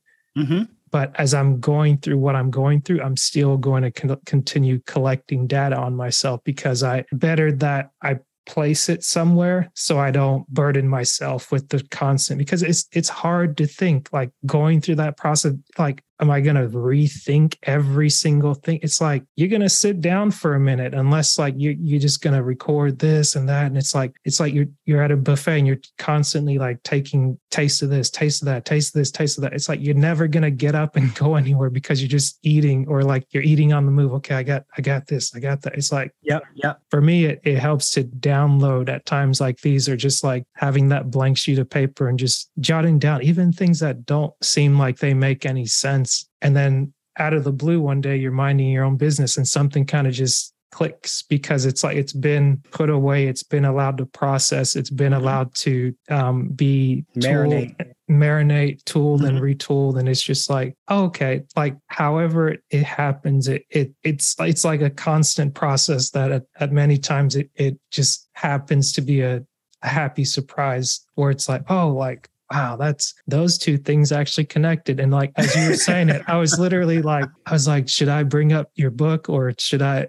And I was like, I was getting ready to put stuff away to move here soon. And I'm just looking, and I was like, from a conversation I had last week with Barry, it was like, dude, just breathe. And it's like, all right, we're back. Mm-hmm. And it's like, just doing that kind of reminds me that you're still here. Mm-hmm. And you have the ability to keep going from this point. It's like, you don't have to have it all right now. And that has been, again, as I become more comfortable with that truth, it plays out in so many different ways, right? Like, we make a mistake on a podcast or whatever. It's like, oh man, I got to start over. It's like, no, just, okay, fine. Just keep going. Like, why are we stopping and now have to do the whole thing over? I know for me, playing basketball, I was telling my son this the other day, and I didn't think about it. I didn't think about it in terms of the context of being enough, but I used to tell him like, no, I had this thing where I had to hit 10 free throws in a row before I could leave the basketball court. And what I didn't tell him was that even when I hit 10 free throws in a row, it wasn't enough. I would have to do it again just to prove to myself that wasn't a fluke. And then after I did it again, right, I would have to do it again just to say, I mean, it was just like, yo, even in something that has nothing to do with anybody else, the 10 in a row wasn't enough. You had to do it again to prove that the 10 that you just did wasn't a rhythm thing, and you just got into a rhythm. And then when you did it again, Mhm. You had to prove again, what is this thing with you improving? It causes these types of questions to come up out of you. Yeah. Right. And, all of that begins, like a lot of that, the shackles of trying to be enough fell off. It's like, no, you did 10. All right, go home. Or you did 10 again. All right, go home. Why? You don't have to keep proving to yourself or trying to prove to yourself that you're enough. Yeah. Well, and I guess, again, to just keep pushing on that, it's like the thing you point to is having that dialogue and getting an understanding of that's what you're doing. Because even I think I said maybe earlier why. And it's like, again, looking at paradigms and things and trying to understand how or what led to the paradigm may be easier to get to than why, because it's almost like why feels like that judgment to be like, it's right or wrong. It's like, not necessarily. It's like if many people may strive to become like Kobe Bryant strive to become Michael Jordan, like Michael Jordan tried to become, that's the extent of my basketball knowledge. Like, I know there are people that he strived to become, like maybe as Wilt Chamberlain or people before. It's like striving to become like someone could be admirable. But it's like, again, when you're able to really sit down and understand that this thing that I was chasing wasn't what was going to fulfill that thing within, it's like, that's not a loss necessarily. It's a lesson. And it's like what you do with the lesson helps you move forward. Yeah. Because what you don't want to do is fall into yourself. And that's why I kept pushing back, is that like the last thing you want to do is fold into yourself and be like, okay, I'm not enough. I'm never going to be enough and nothing's going to come out of it, because that doesn't serve you either. Yeah, because that's not the message. Right. And it's like, if you get anything, it's allow yourself to have a dialogue to understand yourself. That is always the primary aim, because like you said, you go after this goal and you get it, but it's still not enough. It doesn't fulfill whatever it is that you were trying to fulfill. It didn't fulfill it. So what is at the root of all this? And for me, just the way in which I have learned to be, it started with family members, right? I was watching, my family was on drugs, and I would watch how their behavior would shift. I'm like, one day you're like this and the next day you're like this. And in my household, and a lot of Black households, you couldn't ask adults why they're doing what they're doing. Like, that's a no-no. So usually I kind of figure it out, and I would watch and I would watch and I would watch. And I began to understand, oh, they're doing it for this reason, or but then I started asking myself, why are you doing what you're doing? Because I didn't know. I couldn't understand why I was jumping in and out of relationships. I would be in a relationship in December, and by February, it would be over. Or I'd be in a relationship 6 to 8 months, and then I would be in another relationship. I was going, it's like, okay, like the cuffing season pattern. Yeah. It was like, okay, what is this? I couldn't keep a job for longer than 9 months. Why can't you keep a job for longer than 9 months? Something is going on. And it's not about what's going on outside of you. Something is going on internally. And I just began to constantly look and look and look. And again, I came across that book. Having put into practice 7 Habits, having gotten more confidence and all these different things that it had, like I put it into practice. That one thing, it was like I constantly had to do. And there was nothing wrong with the doing. It was just that a lot of people talk about being intentional, right? But you can't be intentional about everything. Some things just has to be, or I use the word organic, but really it's routine. Right? If I got to sit there and consciously think about breathing. Yeah.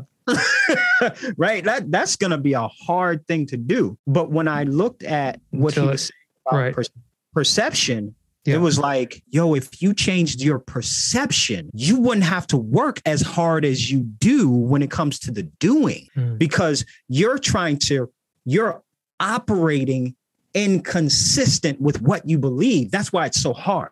Yeah. And I was like, oh, how do I change that? And the book never gave me a recipe for that. When you read the book, there's no recipe for changing your perception. He just said that he did it. He and his wife, he said it took a lot of faith, a lot of prayer, but they had to change their perception about, and going through the book. I mean, you do change some things about yourself, but It was just like, yo, if I can help people change their perception, then their behavior automatically changes. I saw it in my own life. When my perception changed about certain people, my behavior. He talks about it in the story. Now, the last story, but he talks about it in the story on the train where there's a guy who gets on the train with his kids. His kids are rambunctious. They're walking around, slapping people's newspapers.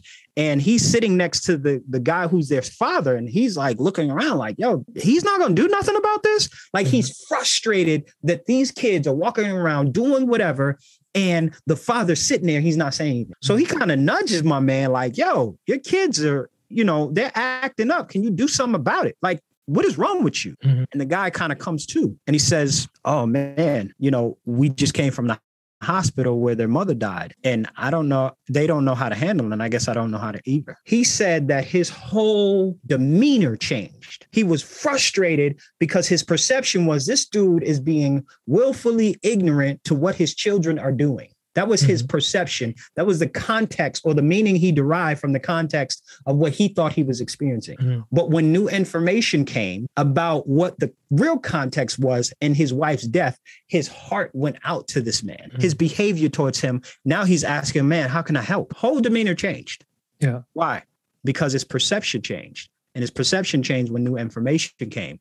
And that's why I'm always talking about building a better relationship with yourself and using journaling, because you can pull out new information that may not have been there when you were in it and you were surrounded with all the emotion about how you felt about it. So that makes sense. That's my story and I'm sticking to it. I like it. Going back, I'll get you out of here with this question, but feel free to follow up. Going back to the first question I asked you, are you still who you said you were? No. I mean, let me rephrase that. I'm still a husband, still a father. My name is still Charles Irving, still from Boston. I am still living in Georgia. The content of my character is changing. The process through which I go through to gain understanding is changing. In fact, I'm working on going through the process. I'm working on not allowing myself to emotionally engage in things that are offensive, right? Trying to practice where the word says it is to your glory to overlook an offense. Why? Because if you give your energy to that, you're going to be focused on that rather than focused on something else. And again, you're upset based on what you perceive to happen, not necessarily what's actually happening. So my character is changing. And the word character, from what I understand, comes from the Greek word, which means to chisel. If you take a blank piece of rock, right, and you see people chisel something out of it, that's what's happening. It's leaving a mark. And it's shaping who I am in terms of what I think, what I feel, what I believe, what I desire, and how I behave. Those 5 areas that make up who I am are changing and becoming more mature in how I relate to myself and how I relate to people, so that the quality of my life and my relationships are getting better. So I am who I am, but the nature and the characteristics of who I am are becoming more and more clear. I love it. I enjoy you're very thoughtful. Let people know where they can find you online or offline. Oh, okay. So you can find me at on Instagram at Coached by Charles Irving. Coached, CoachdByCharlesIrving. I know that's kind of long, but it is what it is. And then you can find me on Facebook at Charles Irving. And my email is coachedbycharlesirving@gmail.com. I love it. Thank you, Mr. Irving. This was a pleasure having you on the podcast, and I'll have you on many more times. This is a great conversation. I'm looking forward to it, man. I greatly appreciate it. And I remember, man, and this is just such a, I'm so proud of you. I remember when it was difficult for you to kind of put yourself out there. And, for years, you were just a quiet dude who just, you kept to yourself, didn't want to necessarily say much. And you're still a gentle giant, a gentle soul. But I'm just so proud of you and taking the risk to start this podcast, the the consistency with which you have delivered it, and your just willingness, man, to grow and develop and put yourself in places that allow you to become more of who you are and showcase that to the world. So I'm honored to be on here, man. And, as always, anytime you need me, I'm there. Thank you. Yes, sir. Yes, sir.